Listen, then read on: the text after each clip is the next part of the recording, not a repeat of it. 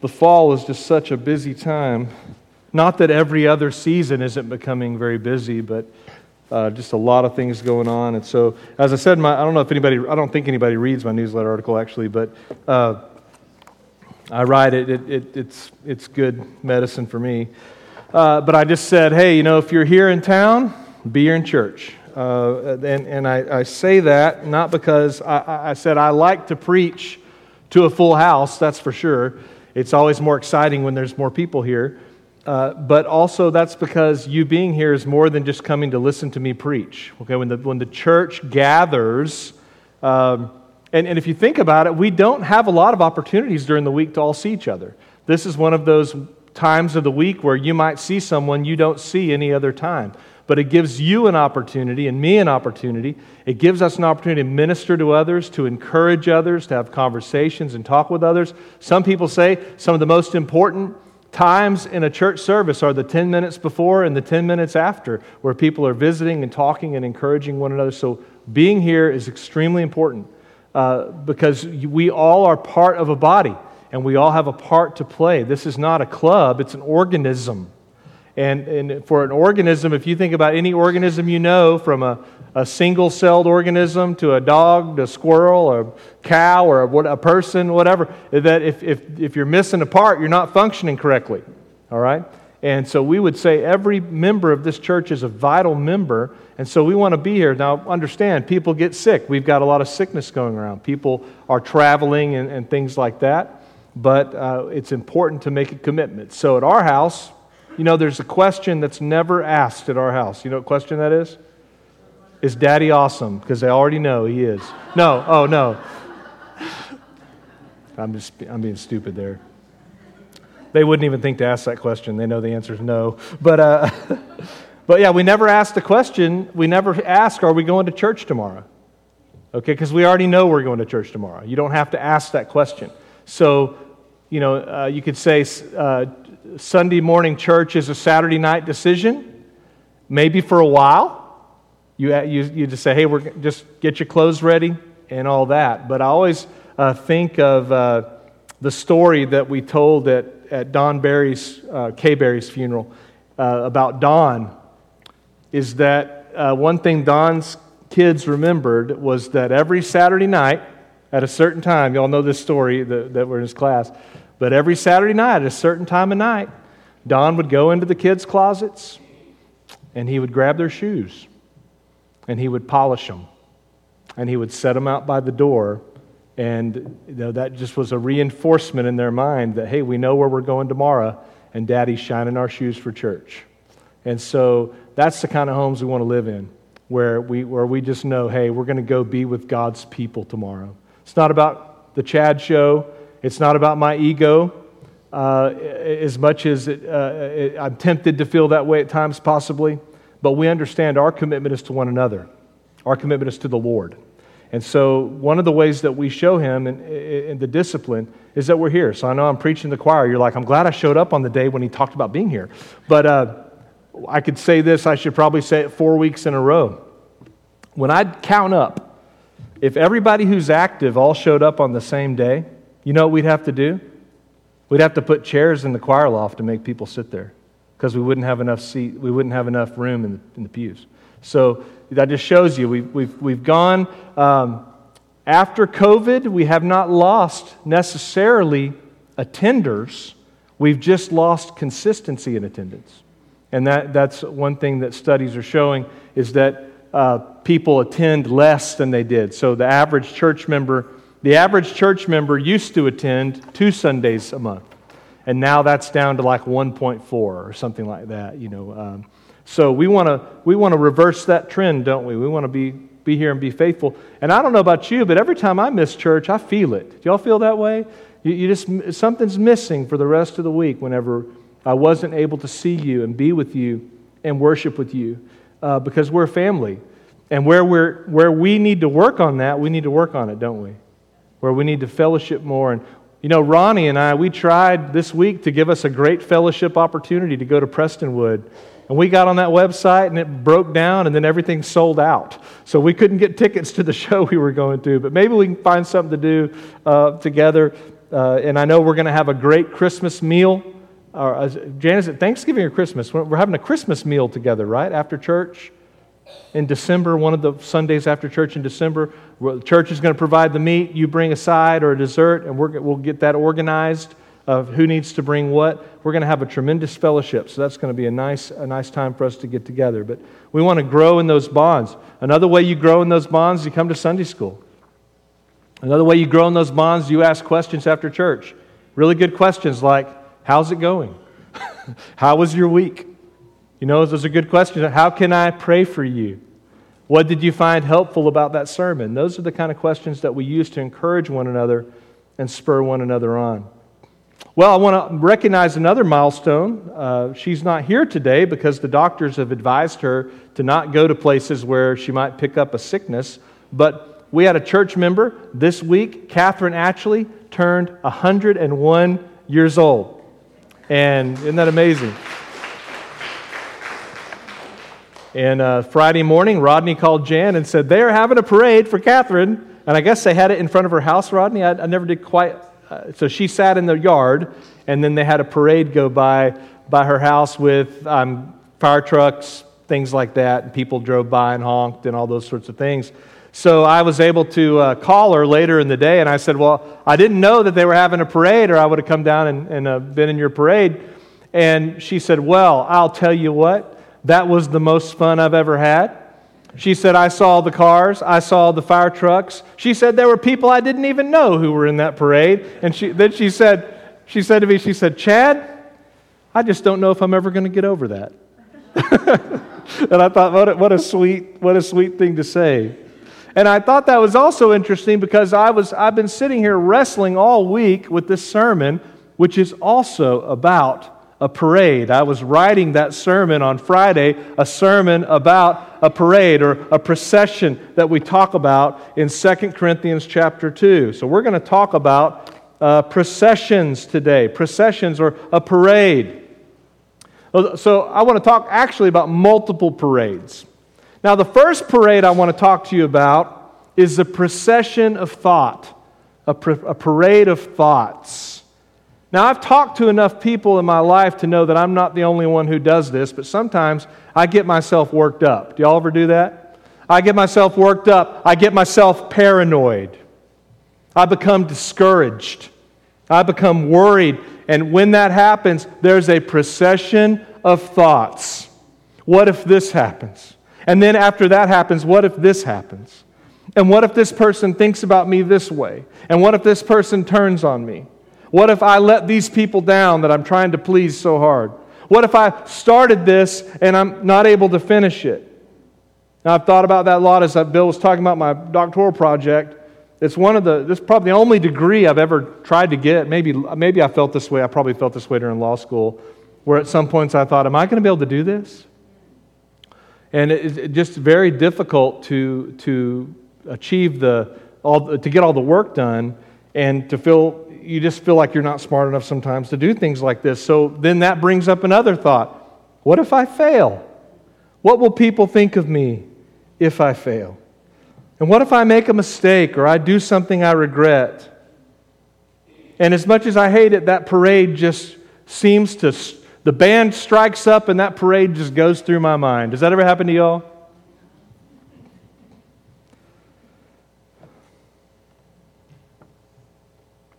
And I start to think about all the worst things that can happen, and as that parade is strutting its stuff, sometimes it's a circumstance in my life.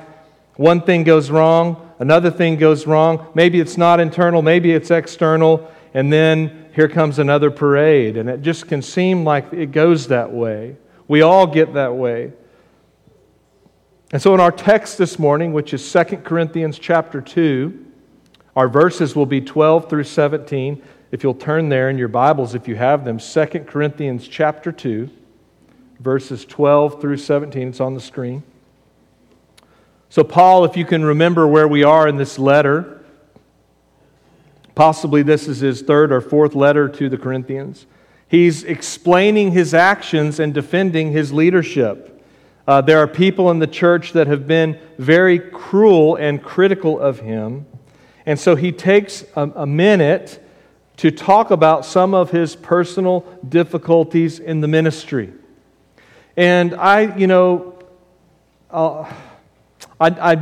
always kind of, I've never really liked sermons that were sermons where preachers talk about how hard it is to be a pastor. I don't like those kind of sermons. When I would say I've been not a pastor more than I've been a pastor, and I've thought, well, why are you getting up here and talking about what it's like to be a pastor? Because none of the people listening are pastors, very few are.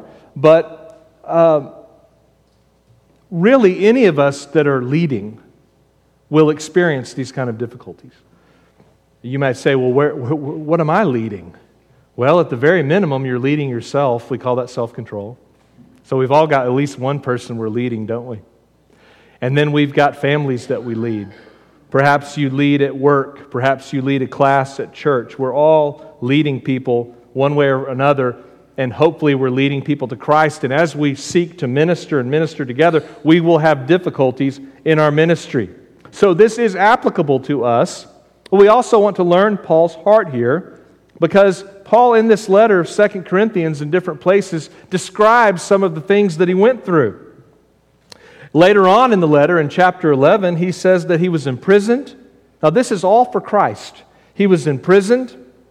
He was beaten. 5 times he received 39 lashes. They called that the 40 lashes minus 1. They would whip you 39 times because they thought if they beat you that 40th time that you would die.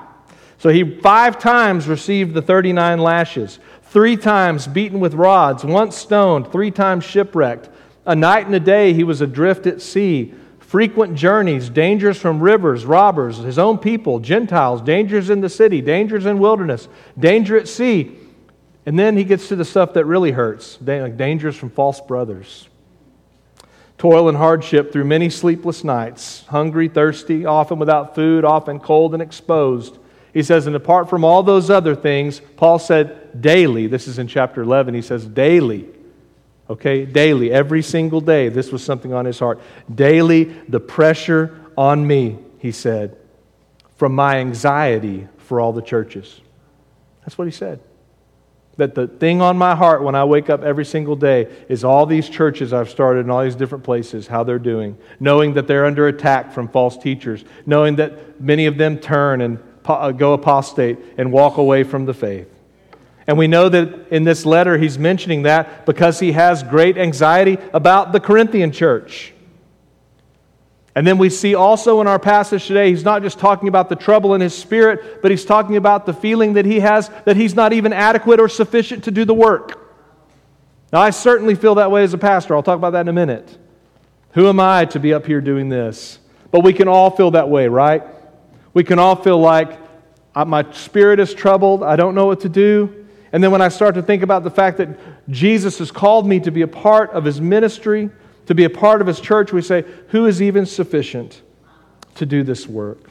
So look there at verse 12. I want to make 2 points today. First point is turmoil. Second point is triumph. First point is turmoil. Second point is triumph. Let's look at the turmoil first. Verse 12, when I came to Troas to preach the gospel of Christ, even though a door was opened for me in the Lord, my spirit was not at rest. Why? Because I did not find my brother Titus there.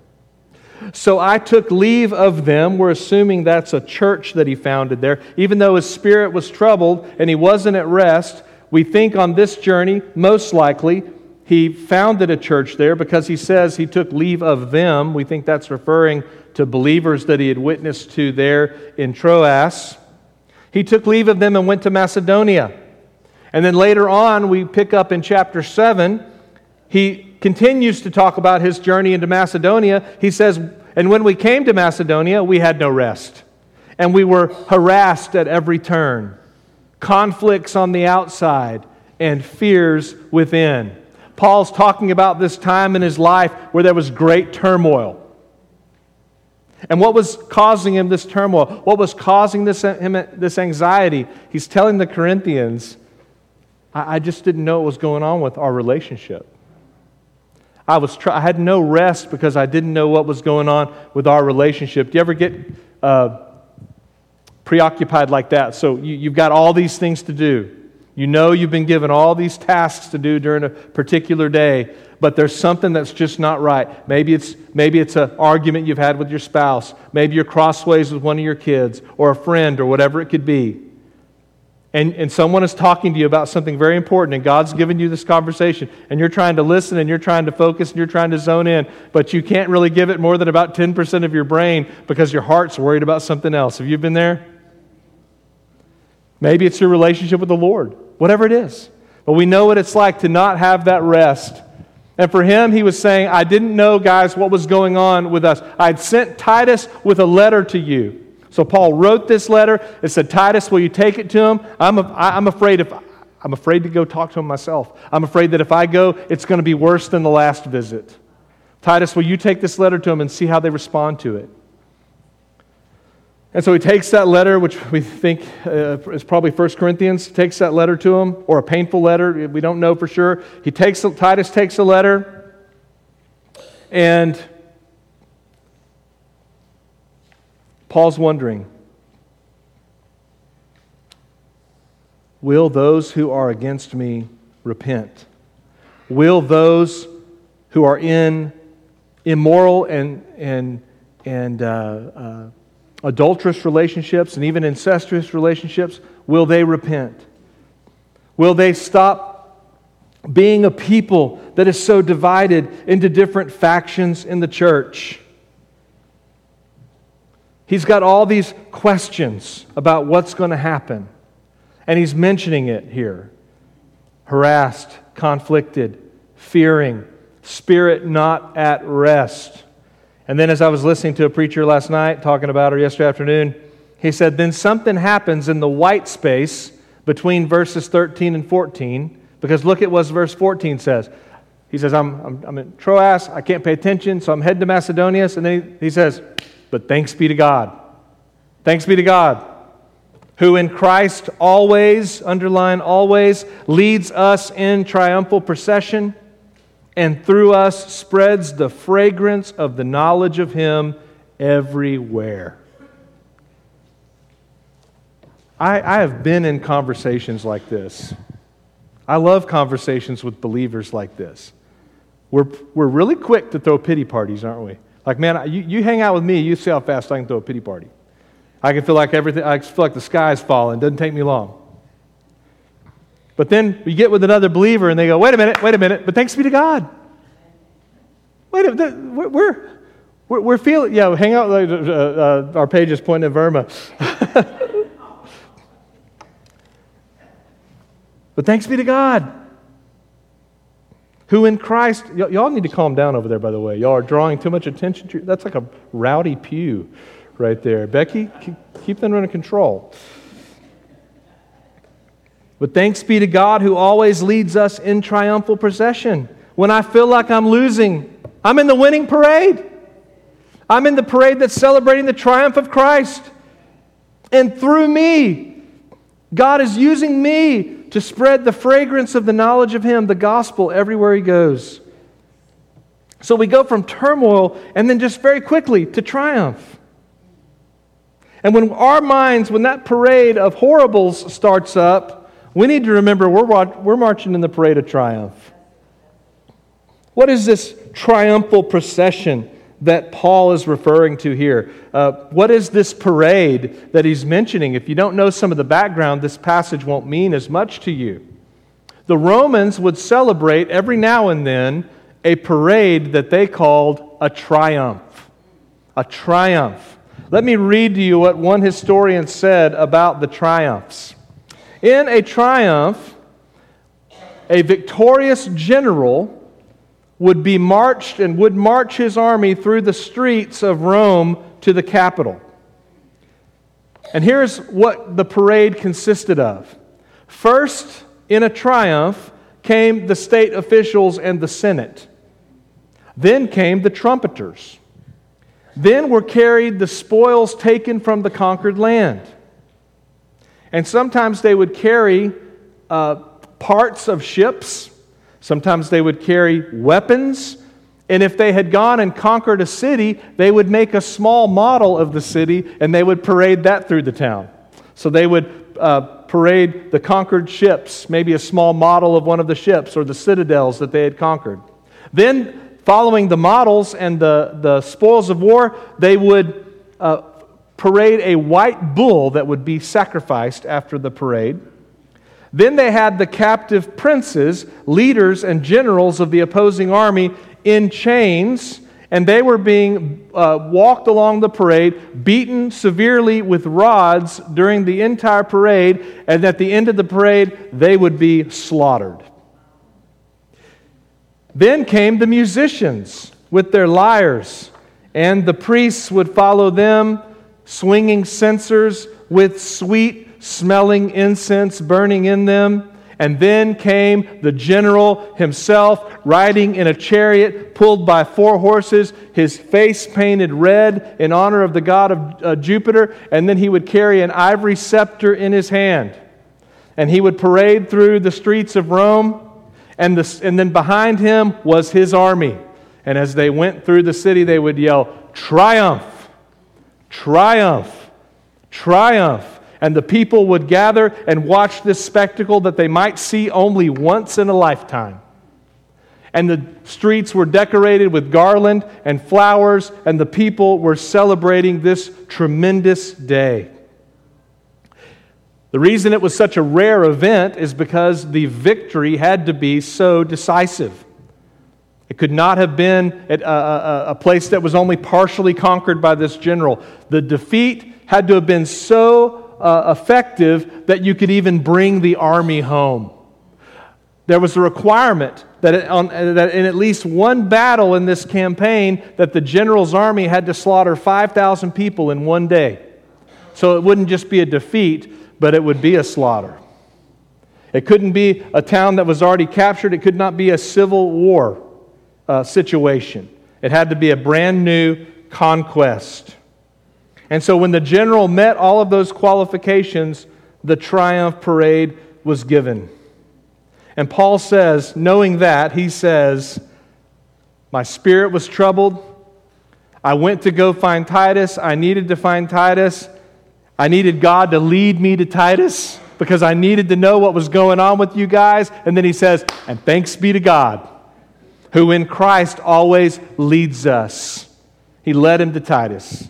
And Christ always leads us in a victory parade, a triumphal procession.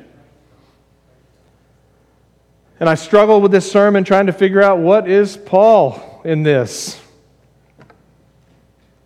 He's saying, when things look bad, when my motives in ministry are being questioned, when I've lost heart, maybe we could say, when I feel least triumphant, thanks be to God because He's winning. Thanks be to God because of His will that will always bring Him glory. It's being accomplished even in my feeble weakness. A weak vessel like me that's committed to Him. So I thought, well, what is Paul saying? And I was sharing with Dan before church. I tried to write this sermon like 3 different times. I finally finished it this morning, just sitting there typing. I was sitting on the edge of the bathtub typing it. I always get the best inspiration, like, oh, I need to change everything in my sermon at like 7 o'clock on Sunday mornings. But I struggle with this. What is Paul? Is he saying that he's like one of the captives that's being beaten with the rods? Because we know that part of being in Christ means we lay down our lives. Is he saying that he's going to be a prisoner like one of these captive princes who would possibly be enslaved for the rest of their life in Rome? Or is he saying, I'm like one of these soldiers following the general in the parade? Or, he kind of does say it here, is Paul saying he's like the incense that's being wafted out of those censers as the priests follow? And so here was my way it kind of all came together for me this morning. And maybe he's all 3. You know, Paul talks in the Bible about being a bondservant for Christ, being a slave for Christ. He talks about being a prisoner of the Lord, that it's no longer his life, but he lives for Christ. And he also uses the image of a soldier. He tells Timothy, fight the good fight. In Ephesians chapter 6, he says, put on the armor of God. And then, of course, here, talking about us being a sweet-smelling aroma. And so there are many times I think we need to stop and remember what our life is about. Paul says here that our life is always being led by Christ as though in a triumphal parade. And we need to stop and remember what this parade is about. It's about the Lord and not us. It's about the way that that general was getting glory out of his army. He was getting glory out of those captives. It was all about the general that day. And we need to remember that we're in this parade, and wherever we are in the parade and whatever we're doing in the parade, God is using us to spread the fragrance of the knowledge of Him. Look how he expands on that idea in verse 15. For we are the aroma of Christ to God among those who are being saved and among those who are perishing.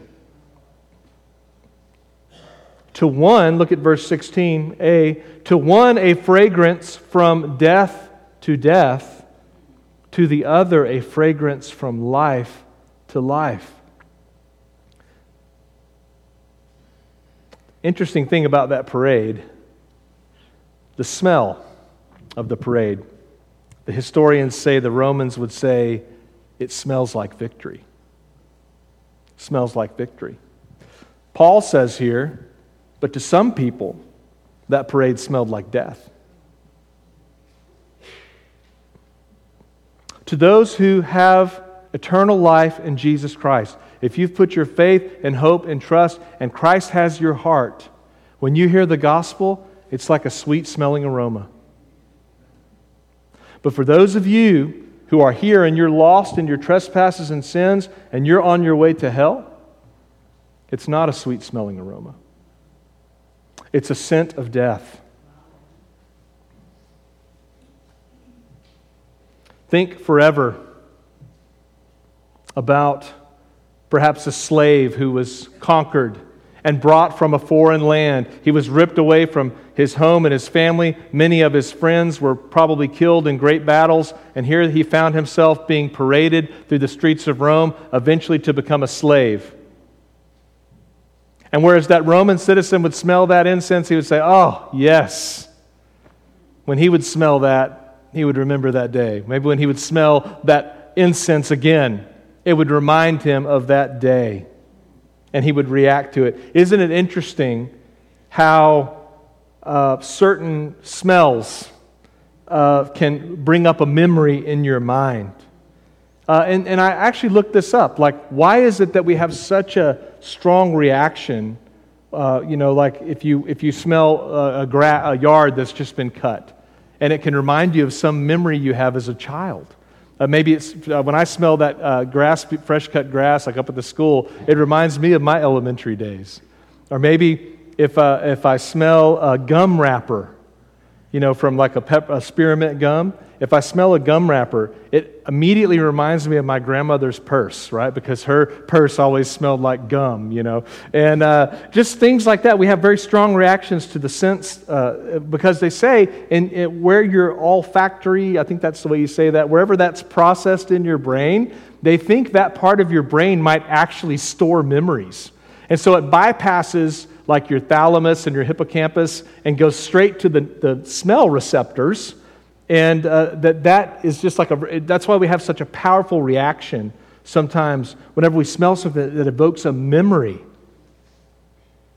And so we can imagine how bitter that incense would have smelled to the one who had become a slave. We react strongly to certain aromas. That's a protection to us. Imagine if you couldn't smell rotten milk, or smoke, or noxious fumes, or pleasing food. Remember COVID, one of the things COVID did is it took away people's ability, the early strains, to taste and smell. And that was very distressing to people because they said, well, I was using chemicals and I didn't smell them, so I didn't realize how strong they were, whatever it could have been.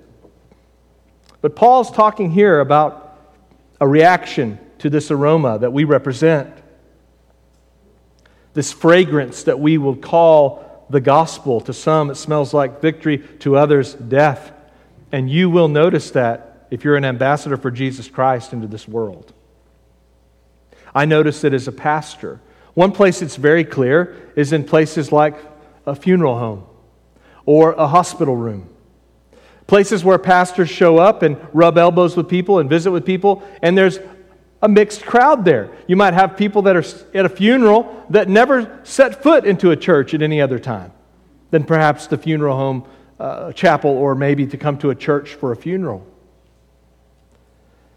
And you can see the different reactions. I notice it a lot standing at the graveside doing the interment ceremony, where we're standing there and I can see people's faces up close. And when I'm reading about the hope that we have in Christ, how it comforts some and causes others to bristle. What does the preacher at those ceremonies represent? And it's interesting that in people's minds that you can have people that don't go to church, they have no relationship with the Lord, or maybe they're from out of town and they have a connection to Olney. They're going to come back here and they say, we want a preacher, we need a Baptist preacher, and I show up for that. And I always think it's interesting that there's still this sort of tradition, which I understand that the tradition is becoming less pervasive, but there's still a tradition that you want to have a preacher oversee your funeral. But why would you want to have a preacher oversee the funeral that's talking about stuff you don't even believe? That always amazes me. But you know what? Anytime somebody asks me to come preach the gospel, I'm going to do it.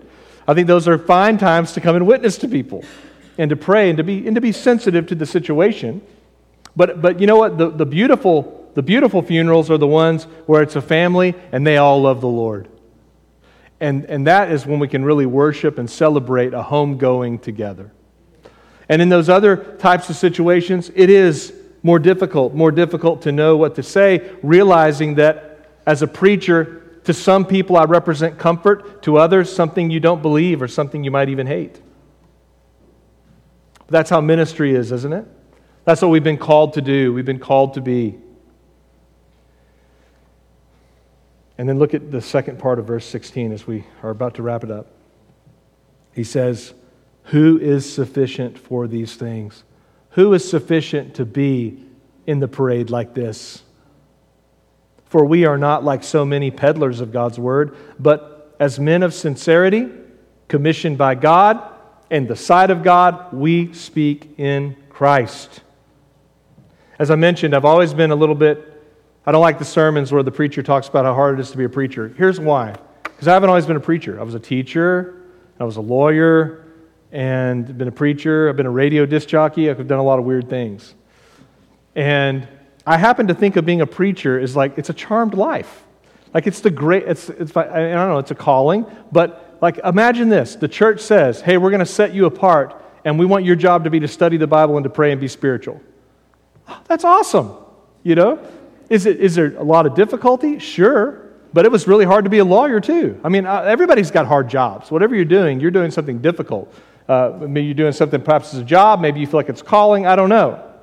But everybody I know has a hard task in life. Doesn't matter what it is that you're doing. Preachers don't have like this unbelievable burden, that nobody else can even understand the way they act like it sometimes. I never appreciated that because, again, I worked a regular job and I was like, oh man, if you think being a preacher's hard, you should try being a lawyer.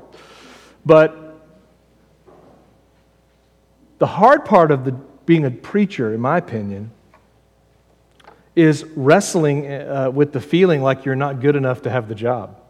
I mean, it's a different kind of difficulty there. And it's probably terrible to be married to me for a number of reasons, but one of the reasons would be, I think, is how Melissa has to sit in the front seat next to me in the car everywhere we go and hear me do all my self-questioning and soul-searching and agonize about all the stupid things that I say and all the stupid things that I do and the way I feel about things. I mean, there's times where people have actually said to me, either online or out loud, wait a minute, you're supposed to be a man of God.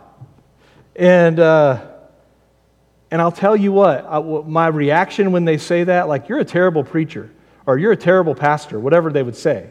My reaction to that is, oh my gosh, I know. You don't even know the half of how bad I am. But, I am acutely aware of my shortcomings and my hypocrisy and my, wanting to be different. I say that to myself all the time. You're supposed to be a man of God. You know you're going to be judged more harshly. And, I feel verse 16 really strongly. I told Melissa this morning, I said, I really needed this sermon. It's good for me to read that the Apostle Paul felt like he wasn't good enough too. Who's adequate for this? Who's sufficient for this? When that sermon is a stinker, when I'm fearful of you. I think pastors, we spend more time being afraid of our people than we do being afraid of the devil. When we get discouraged, and it's not because of usually anything other than just being aware of my own sinful heart and being disgusted with it and wanting you to have the best pastor you can have and knowing that I'm standing in the way of that. But when everything feels like it's hanging by a thread and I want to quit, you know what I need to say? Thanks be to God. He's always leading us in a triumphal procession. I'm in this, here's the application. I'm in this and you're in this, we're in this together because God has opened the door. I'm in this and you're in this because we were in a faraway land, and like John said, we were captured by the King. And we were brought into His city. I'm in this and you're in this because we've been drafted into the Lord's army. And I don't know where this parade is headed. I don't know what all the places it's going to wind around and all this. I don't know the route, I should say. But I do know it's going to the city. It's going to the capital. It's going to where I can be there around the throne of Jesus Christ. And so because I know that, I need to keep trusting the general. And I'm thankful for new mercies every morning. I'm thankful that He sympathizes with my weakness. And if you're there with me and you're feeling that way, the good news is that there's hope. If you want to be in this parade, you just put your faith and trust in Jesus Christ. If you're in this parade, in the moments when you feel defeated, you have to remind yourself, this life is not a parade of defeat for me. This is a parade of victory because I'm with the general. And in verse 17, we acknowledge this is hard work. It's hard to be a Christian. It's hard for us to minister God's Word out there. Because to a lot of people, maybe even to most people, I don't know, it doesn't smell good. But Paul says we're not out here peddling God's Word to other people. We're not watering this down. We're not trying to sell snake oil. We're not changing the formula to make it more acceptable so people will submit to Christ. We're not trying to say, hey, these people won't accept the gospel. What have people done all these years? Well, let's just change the gospel. Let's make it easier. Paul said, we're not doing that. We're not peddling this. We're not trying to sell it. You believe it or you don't.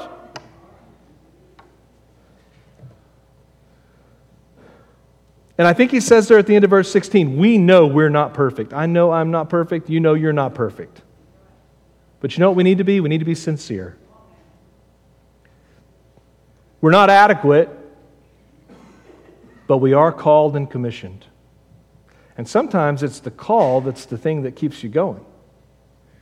And we're speaking Christ before God, and it says there that we're doing it in the sight of God. So we know God's with us. He can see us. He's close to us. He guides us. He directs us. He opens up the doors. He leads us in the parade. He directs us, and then whenever we're out of line, when we step out of the parade, He redirects us. Let's get back in here. But this is what we know and believe as we march through life and ministry. So I needed this passage, and you did too, I'm hoping. Because I know I'm not the only one in here that sometimes feels the turmoil and needs to be reminded of the triumph. I heard an old story. How a Savior came from glory. How He gave His life on Calvary to save a wretch like me. I heard about His groaning, of His precious blood atoning. And then I repented of my sins and won the victory.